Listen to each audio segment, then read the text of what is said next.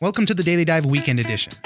I'm Oscar Ramirez, and every week, my producer Miranda and I explore the top stories making waves in the news, and some that are just plain interesting. We connect you with the journalists and people who know the story, and bring you news without the noise, so you can make an informed decision. You can catch a new episode of the Daily Dive every Monday through Friday, and it's ready when you wake up. On the Weekend Edition, we will be bringing you some of the best stories from the week. One of the more interesting stories was about the future of your home gym. It's time to prepare for the SmartHome fitness revolution. We spoke to Lauren Good. She's a senior writer at Wired to talk about how these new home gyms will look like and what the difference is between these old and new systems. How are these going to be changing the game? One of the things that people have asked me as I have been on this sort of reporting adventure for these connected fitness devices is, well, isn't this just the same as having a treadmill in my basement or, a stationary bike that eventually collects dust and turns into a coat rack, or alternately just putting a YouTube video on a flat TV, a 2D TV, and having a similar experience? And it's a really good question. And the thing that the latest trend is around is creating content that streams live into your living room that makes it compelling enough to feel as though you're not really working out alone. You're actually part of a live streamed fitness class. Maybe that's a Peloton class. Maybe that's a tonal weightlifting session. Maybe that's a mirror live stream class. And at the same time, the instructors have the ability to give you some live feedback, and you also sometimes have the ability to interact by sending someone an emoji or something like that. So this newest wave of fitness products is supposed to create a more interactive experience. Let's talk about some of these, because Mirror is one of the ones you mentioned in your article, and it looks really cool. The founder of Mirror specifically says, though, they're a content business. They're a media company, and that's kind of what you're talking about. They're offering live sessions, recorded sessions, so you almost feel that interaction. But let's start from the beginning. What is Mirror, and how does that fit into the internet-connected fitness? Mirror is at one time one of the coolest pieces of home furniture you could possibly put in your living room, because it just looks like a floor-length mirror, and at the same time creates I like to say it's a somewhat dystopian experience where you turn on the mirror and then all of a sudden there's this fitness avatar of somebody who is trying to guide you through a cardio or a bar workout or something like that. So it does look like a mirror, and then when you turn it on and you connect your mobile app to it, you can either take a live streamed fitness class or you can go to an on-demand fitness class, and it offers a wide variety of classes, and it's one of those things where it's supposed to just work into your routine, right? If you put this mirror between your bed and the coffee maker, you kind of have no excuse not to just go work out with it. It is expensive. A lot of these new products are expensive. They cost thousands of dollars upfront to buy the hardware, and then you end up paying for a media subscription. So that's kind of what the CEO, Bryn Putnam, was referring to. It's not a compelling product, just the hardware itself. You have to have that video that keeps you engaged. Yeah, and I saw a video of how the mirror works. It is cool. You see your reflection the whole time, which is an important component of working out. You got to make sure you're doing certain things right, or certain movements need to be accurate, but it is kind of superimposed. You can still see yourself, but you see video of whoever the person leading the exercise is. How much is Mirror, and then how much is that subscription fee you were talking about? Mirror is $14.95 upfront, so you're talking about $1,500 upfront. If you're going to go this route, you're basically going to swap out your monthly gym membership. You buy the equipment, and then your monthly membership is going to be the subscription to this to get new workouts and all that stuff. I think in some ways that these are definitely a replacement for some people, especially when you consider that once you have this kind of connected fitness device in your home and you're paying for the media membership, it's not just you that can use it, but it's all of your family members as well. And so if you are looking to be a little bit more cost conscious, you can use this as your home gym. But I also think there's probably a fair amount of overlap between a customer that's going to invest in a product like this and somebody who's still going to have an outside gym membership, or maybe have a bike that they ride around outside and that kind of thing. I think they're targeting aspirational customers, but maybe also people who, to your point, this will replace their gym membership. Let's talk about Peloton for a moment, because they're kind of leading the charge on this with first the bike. Now they have a new treadmill that you did get a chance to try out. But part of it is, we're talking about the interconnectedness, the workout programs that they have there, the live sessions that you can do. So you're kind of creating a workout community, but from home. You don't have to go to the gym for it. Peloton Peloton really deserves a lot of the credit for driving this trend because they started selling their internet-connected bikes in 2013. And what's funny about these companies is when you talk to them, it's not just like the days of Nordic Track where you're talking about buying a piece of hardware. They all have production studios. I actually went to Peloton's production studio in New York City where they have cameras set up and it's a live stream class and they have a control room and people are calling, the shots during the live stream class. So they are putting a lot of effort into making this content. And it's something that Peloton really kind of led the charge on. And their instructors become like mini celebrities at some point too. Oh yeah, totally. They become the Jane Fonda of the digital world. They have Instagram accounts. They have Facebook pages. There are these very slickly produced videos and they're trying to really push them as real people with personalities and bios. And they're not just a nameless, faceless spin instructor, right? Some people develop an actual fanaticism with these people. They say, oh, I only take this person's class because I really, really like them. So Peloton is trying to take some of that magic that it's managed to create with its bike and apply it to the treadmill. Like personally, I think the treadmill is probably one of the most dreadful of home exercise pieces of equipment. People know it gets pretty boring on there sometimes. And so Peloton has now created a treadmill that has a giant touchscreen display in front of you as you're running. And they're live streaming these classes. You took a lot of these classes. In one of your stories here, you wrote that you were doing a mirror workout with a yoga instructor and they started saying something about how, my kid is learning how to walk. Do you really feel that closeness? In your article, you wrote like, I don't know if she was talking to me, but I'm going to send her an emoji the next time. Does it really feel that close? I jokingly said, I think we're best friends now, which is that feeling you get sometimes from people who you follow on the internet. You don't really know them, but you establish this kind of connection with them over the interwebs, as I like to say, and you kind of feel like you're friends, even though you don't know them in real life. And that's exactly the kind of feedback loop that these companies are trying to create between you and the instructor. Lauren Good, senior writer at Wired. Thank you very much for joining us. Thanks for having me. There is a ton of things going on in Washington recently. Defense Secretary Jim Mattis is leaving his post. Immigration and the border wall continue to be ongoing fights between the president and lawmakers, disputes over funding the wall, how much money we're going to be throwing at it. But one thing that went by this past week was a rare bipartisan success. It had a little help from Jared Kushner. The Senate passed a criminal justice reform bill called the First Step Act. The House also passed it and should be on its way to the president's desk to be signed. The bill is limited in scope. It affects only federal inmates, but it addresses a lot of issues like mandatory minimum sentences, increased credit for good behavior, and makes some of the changes retroactive, which could send up to 4,000 prisoners home as soon as the president signs that bill.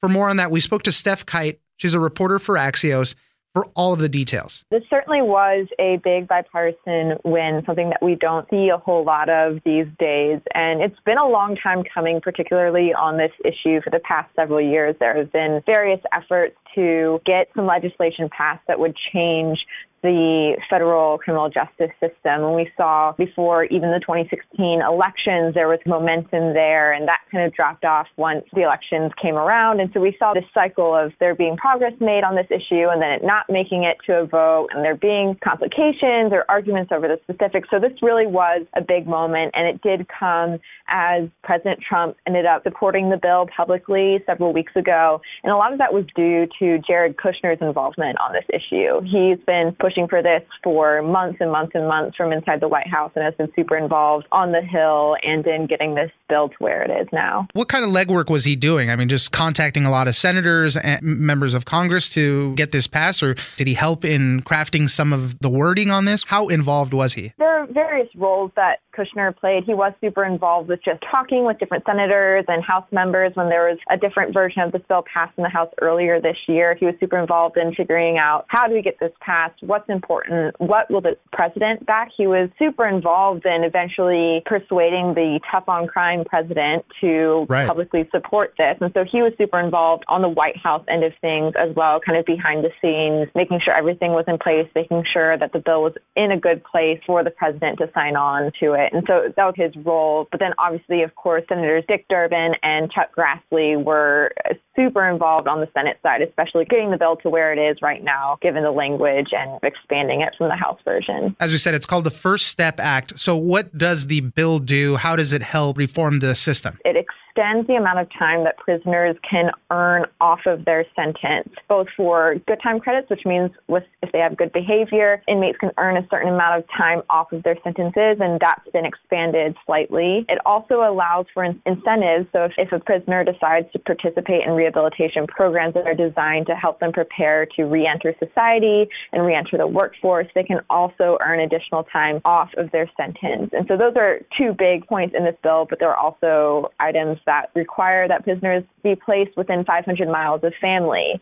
And it outlaws shackling during childbirth, which is something that there were cases of. And it also mandates that women prisoners be provided sanitary napkins when they need them, which has also not been the case in many instances. It also reduces some mandatory minimum sentences, which is a big deal for a lot of reform advocates. So instead of a third strike penalty of a life sentence, that's been minimized to just 25 years. And then for certain drug offenses, and there are other instances of that. There's a lot of interesting things going on in this. You were talking about the good time credits and everything. It used to be 47 days per year that they could get credit for. They bumped that up to 54. A lot of these changes apply retroactively. So they're saying that as many as 4,000 prisoners could qualify for early release the day the bill goes into effect. The mandatory minimum sentences, that could affect nearly 2,600 inmates. A lot of people are saying this is just a small step because it only applies on the federal level.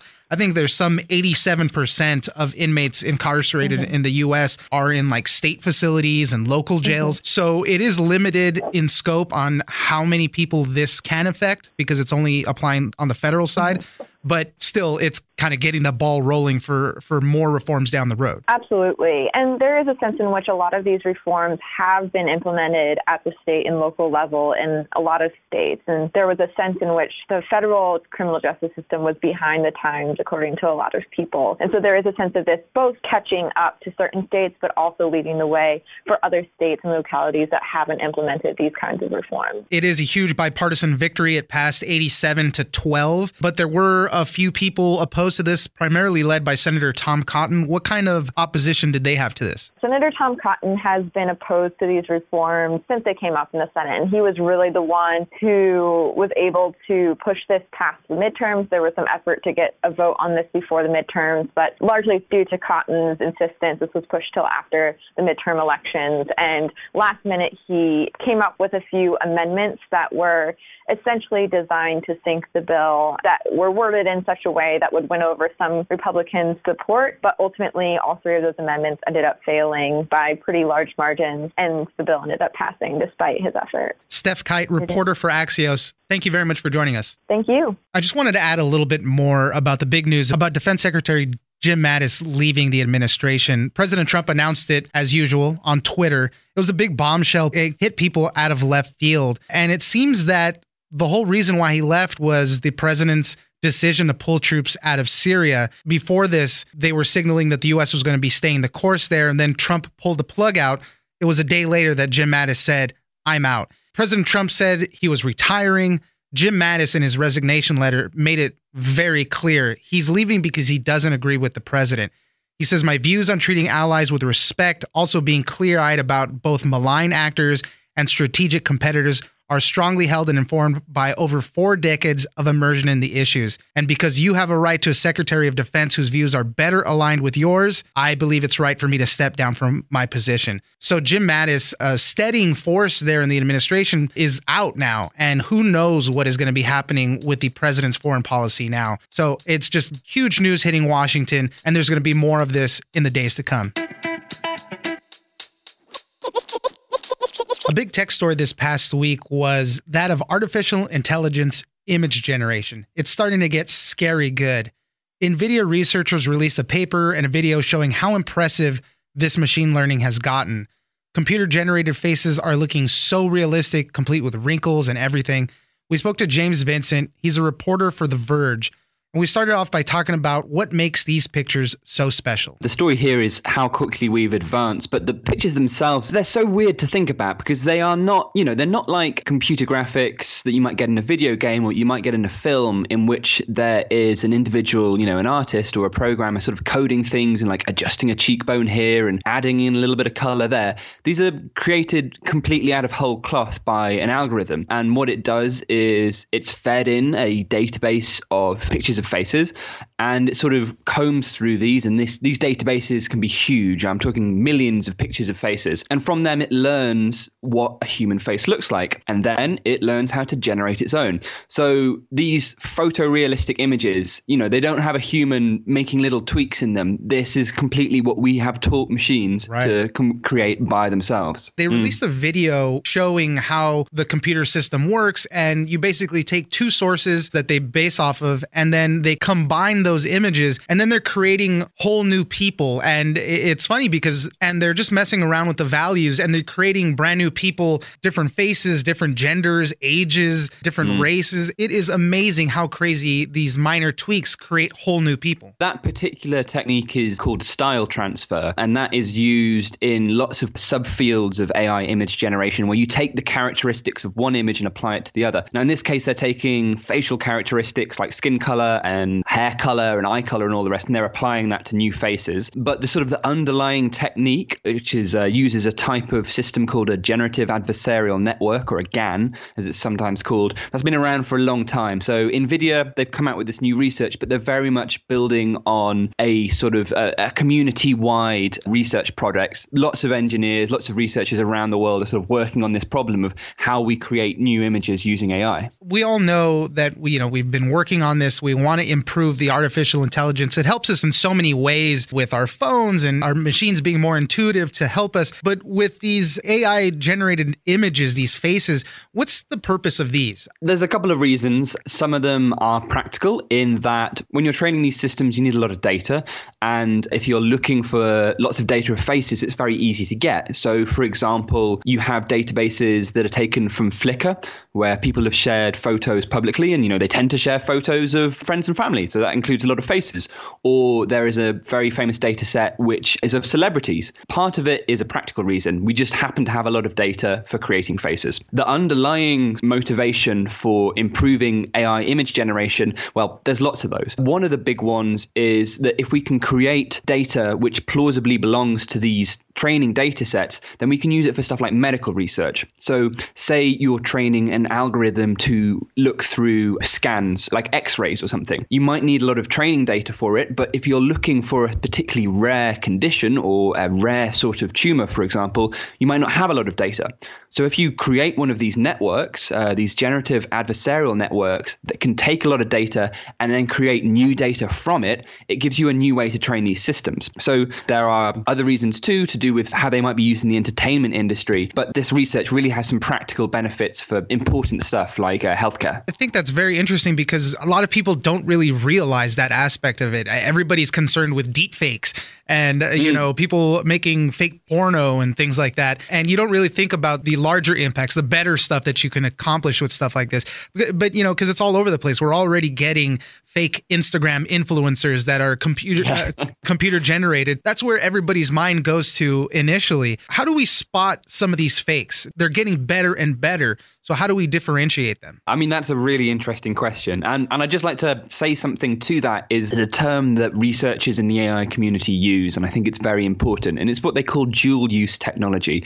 It's a very simple, very straightforward term, but it's just a way of remembering that every time you create a tool like this, there are going to be positive sides and there's going to be negative sides. Right. And, the job of researchers and the job of the journalists is to think about both of these externalities and explain them. So how do you spot fakes? That's a fantastic question. When it comes to faces, there are things that, although these algorithms have huge data sets of human faces, there are things that they just don't understand as intuitively as humans do. So, for example, they don't quite get facial symmetry. They may do faces, they may create faces where the sort of ears are not at the same height, or the eyes aren't the same distance from the bridge of the nose, or the eyes are different colors. Obviously, some of these traits may exist in humans to a certain degree, but they are good tells. And there are other issues like teeth. I find teeth a really funny one. So AIs, they're not very good at counting when they're doing this sort of image generation. So sometimes they will put in too many teeth, or they will put in teeth that are sort of blurred, and you get a smile which is just a little bit off-putting somehow. So you're looking for things that are slightly uncanny, but these systems have improved so much, these little bits of uncanniness are getting harder and harder to spot. James Vincent, reporter for The Verge, thank you very much for joining us today.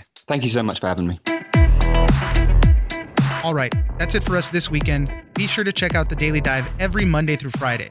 Join us on social media at Daily Dive Pod on Twitter and Daily Dive Podcast on Facebook. Leave us a comment, give us a rating, and tell us the stories that you're interested in. Follow The Daily Dive on iHeartRadio or subscribe wherever you get your podcasts. The Daily Dive is produced by Miranda Moreno and engineered by Tony Sorrentino. I'm Oscar Ramirez in Los Angeles, and this was your Daily Dive Weekend Edition.